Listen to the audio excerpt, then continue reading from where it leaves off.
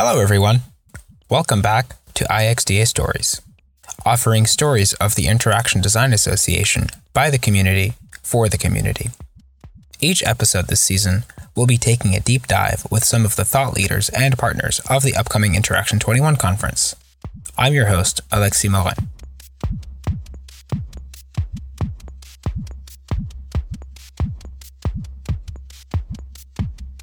Today, we're joined by David Brin, a multi-award-winning science fiction author and doctoral degree-holding astrophysicist.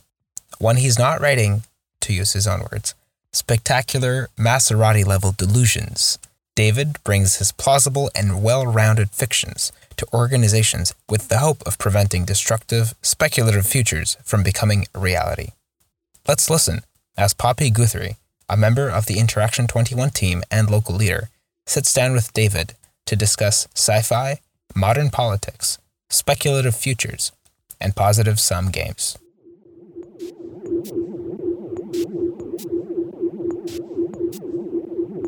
I just wanted to kind of warm up a little bit by asking how did you get into what you're doing now?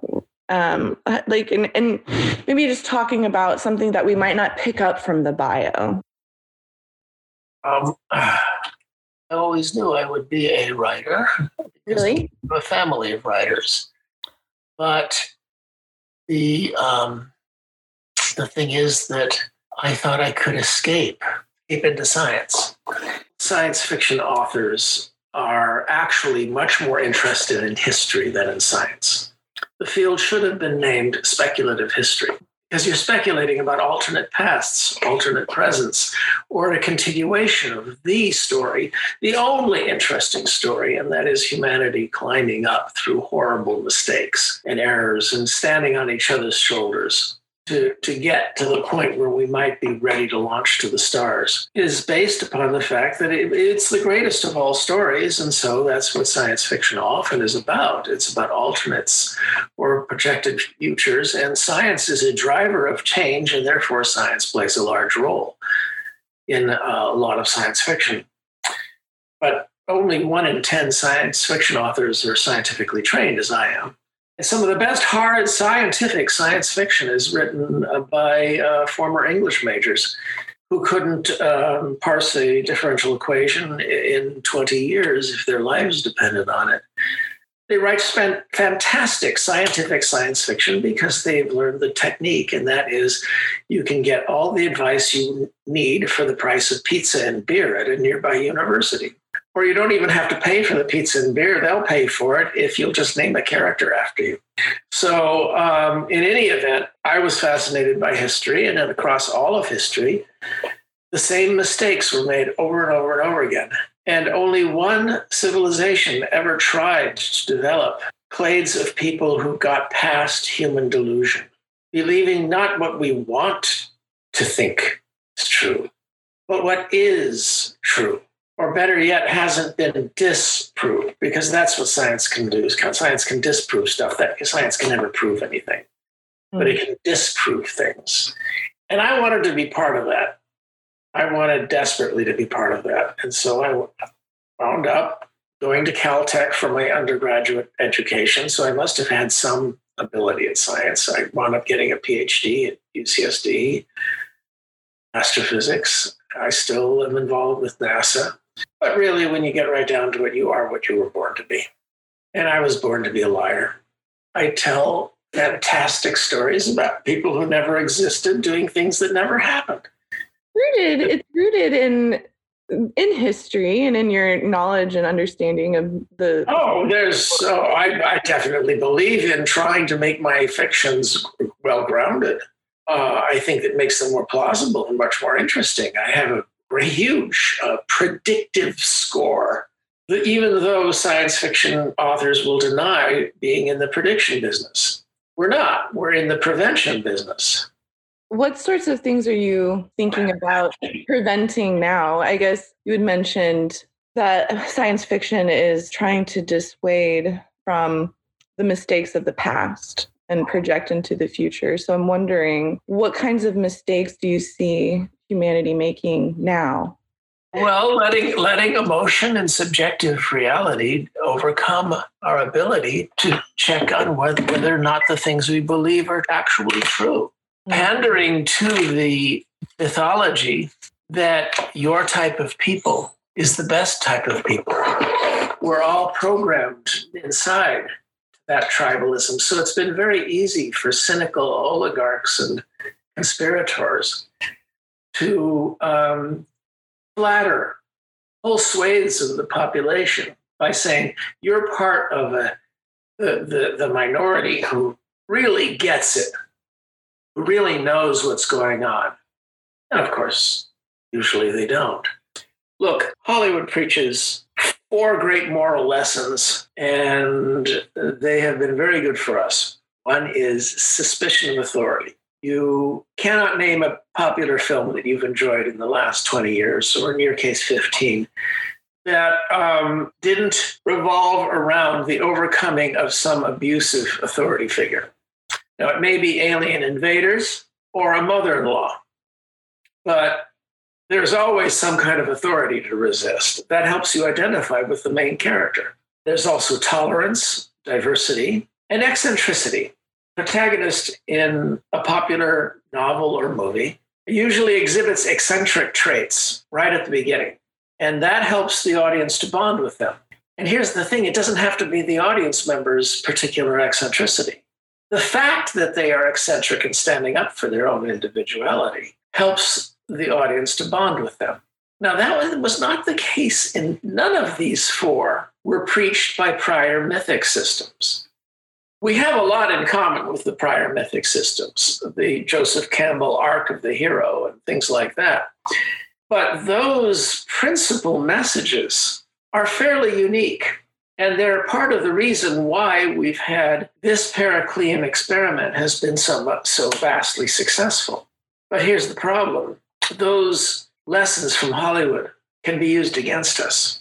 Under normal circumstances, in normal times, the difference between a decent Democrat and a decent Republican is which direction they think elites are trying to become Big Brother. The Republican is concerned about snooty academics and faceless government bureaucrats. The Democrat is concerned about conniving aristocrats, oligarchs, and faceless corporations. But in normal times, each of us would be willing to admit, well, I'm less concerned about the corporations and aristocrats, but I guess in theory they could be dangerous too. So while I'm fighting the bureaucrats, you go ahead and shine light on the oligarchs and the corporations. That's how this would be synergistic. And in normal times, there's some of that. But the well has been utterly poisoned. Mm-hmm. So what we have instead is my side's elites are absolutely pure and virtuous. How dare you say anything bad about them? Your side's elites are already Big Brother. It happens that one of those 2 sides is more accurate than the other right now. The deeper phenomenon of a deliberately stoked radicalization that has destroyed the ability of this mythic system to propel pragmatic problem solving. Problems like climate, like environment, or poisoning our environment that have brought down previous civilizations. Problems like the wasting of talent through racism and sexism. See, you don't have to fight racism and sexism based upon yammering, chiding moral grounds. Yes, those moral grounds are absolutely valid, but you don't have to. All you have to do is raise the simple fact that you're wasting talent. And that is a pragmatic, Adam Smithian justification for most liberal programs. How do you see speculative fiction, speculative designers, or designers in general playing a role in helping to overcome these problems that we're facing from your perspective? I guess what role do you think it plays? Human beings are fundamentally delusional. I make money off that because I create industrial grade, high quality, Maserati, Lamborghini level delusions. I sell them and do very well by it. But always there's a warning label saying this is for fun and possibly a warning, possibly inspiration even, but it's delusional. This is the source of our greatest art. But the problem is when delusion moves into public policy and the governance of the civilization, you get this horrible litany of errors called history. And most human societies were shaped like a pyramid with a few lords and kings and priests at the top. And what was their top priority? It came even before fighting each other. Crush critics. Prevent the only thing that can penetrate delusion. And that might lead to decent governance, but it might also lead to them losing their power. Criticism is the only known antidote to error. Cito Kate. I'll repeat it. Criticism is the only known antidote to error and delusion. The problem is we hate it. Oh, we don't mind dishing it out, but we hate criticism. We hate receiving it. And the irony being, it is the only thing that can help you to perfect your craft, your plans, your products, and your ability to defeat your enemies, because criticism is what will find your errors before you commit them. It's the only thing that does. It's a very good reason to get married. Every now and then it's nice to have a critic who's on your side. But if necessary, you can take the criticism from the people who are most eager to dish it out to you, your enemies. And if you take criticism from your enemies and take careful notes and pay them respectful attention, first off, it will bug the hell out of them. So you get an immediate short-term satisfaction. Secondly, they are very likely going to be pointing out things that you hadn't thought of that you can improve. The most galling thing you can possibly say to one of your enemies is, gee, thanks, I hadn't thought of a couple of these. Now, most of them, you're an idiot. But these three, you know what? I'm going to fix these, and thanks a lot because it'll make me better able to defeat you. That is what is called a win-win. There is no greater concept to define our civilization than the positive sum game. You know what a positive sum game is? It's the most important concept. It's a game in which the sum of the points that are won by the winners and losers is positive. You might have heard the phrase, a rising tide lifts all boats. Yes. A positive sum game is one in which even if you lose, everybody wins. It's just that the person or company or political party or whatever who defeated you won a bit more. And that's what's supposed to happen. Pericles, in his funeral oration in Thucydides, talks sort of about how competitively and adversarially people can achieve positive sum games as long as they agree on a cooperative context. So cooperation and competition nestle with each other. One is sterile without the other. We cooperate to create rules for arenas like markets, democracy, science, justice courts. And the clearest example is sports, where adversarial action is very rigidly regulated in ways that maximize the output. In sports, excitement with less injury and cheating. Supposedly, we're going to get a positive sum outcome from the recent election. It's just, they aren't letting us have any exact moment. It's just coming in dribbles. Indeed. But you get my point. A zero-sum game is one in which I win by making you lose. We're in a negative-sum game because basically there are parties in this nation who, if they can't win, they'll tear everything down. So it's a negative-sum way of thinking. Right now, there's all sorts of poison pills being laid, and there'll be more and more of them in the next 50 days. So this audience is in an interesting position, being people on the ground, designing the products, having influence in the technology that we use as societies to run our lives in various ways.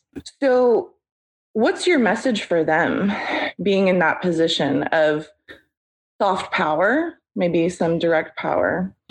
I suppose the most important thing is to maintain an ability to question assumptions. And it's one of the most difficult things to do, because an assumption by its very nature is something that you assume. You take it for granted. One way we've done this is by encouraging our youths to feel that it is their duty to rebel. Very few civilizations ever did that. But we say, your generation is actually supposed to upset ours in some way or another. So my last question is less pithy, but still revealing potentially.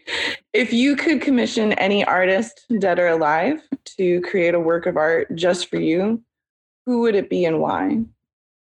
Oh, well, I've already had that. See, right over my shoulders, you can see the cover for my novel Sundiver. Okay. I've had a number of Jim Burns paintings based upon my books, and Michael Whalen's occasional caricatures. Yours truly. Patrick Farley is my favorite right now, and he's done a bunch of really lovely images, and maybe I'll include some in this email. Okay. Well, David, thank you so much for your time. This was really fantastic. I enjoyed this chat quite a bit. Well. All right.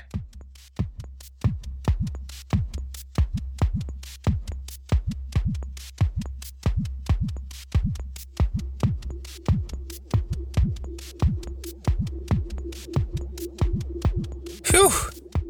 Quite the far-reaching discussion to consider for sure. Everything from the modern GOP to Pericles' funeral oration, science fiction, speculative futures, sports, and all with a healthy dose of self-deprecating humor. I think of the many quotes in that interview, the one that will stick with me the most is, "Criticism is the only antidote to error and delusion." I think that speaks to the importance of openness and humility. It connects really well with the tradition of critique in design as an important way to improve. I'm really looking forward to more far-reaching explorations of plausible, speculative pasts, presents, and futures with David at Interaction 21. Join us next time when we'll be speaking with Webster, a Quebec-based hip-hop artist, historian, and anti-racist activist. Our guest this episode was David Brin. Our interviewer was Poppy Guthrie. This episode was written, produced, and edited by Peter Last. I'm your host, Alexi Morin. The music is by New Tendencies. You can find their socials in the show notes. Our thanks go out to them for letting us use it. We are a team of volunteers who love what they do and want to make a positive impact on the field of interaction design. Don't miss our upcoming episodes by subscribing to us on Spotify, Apple Podcasts, Google Podcasts, or wherever you get your podcasts. See you next time.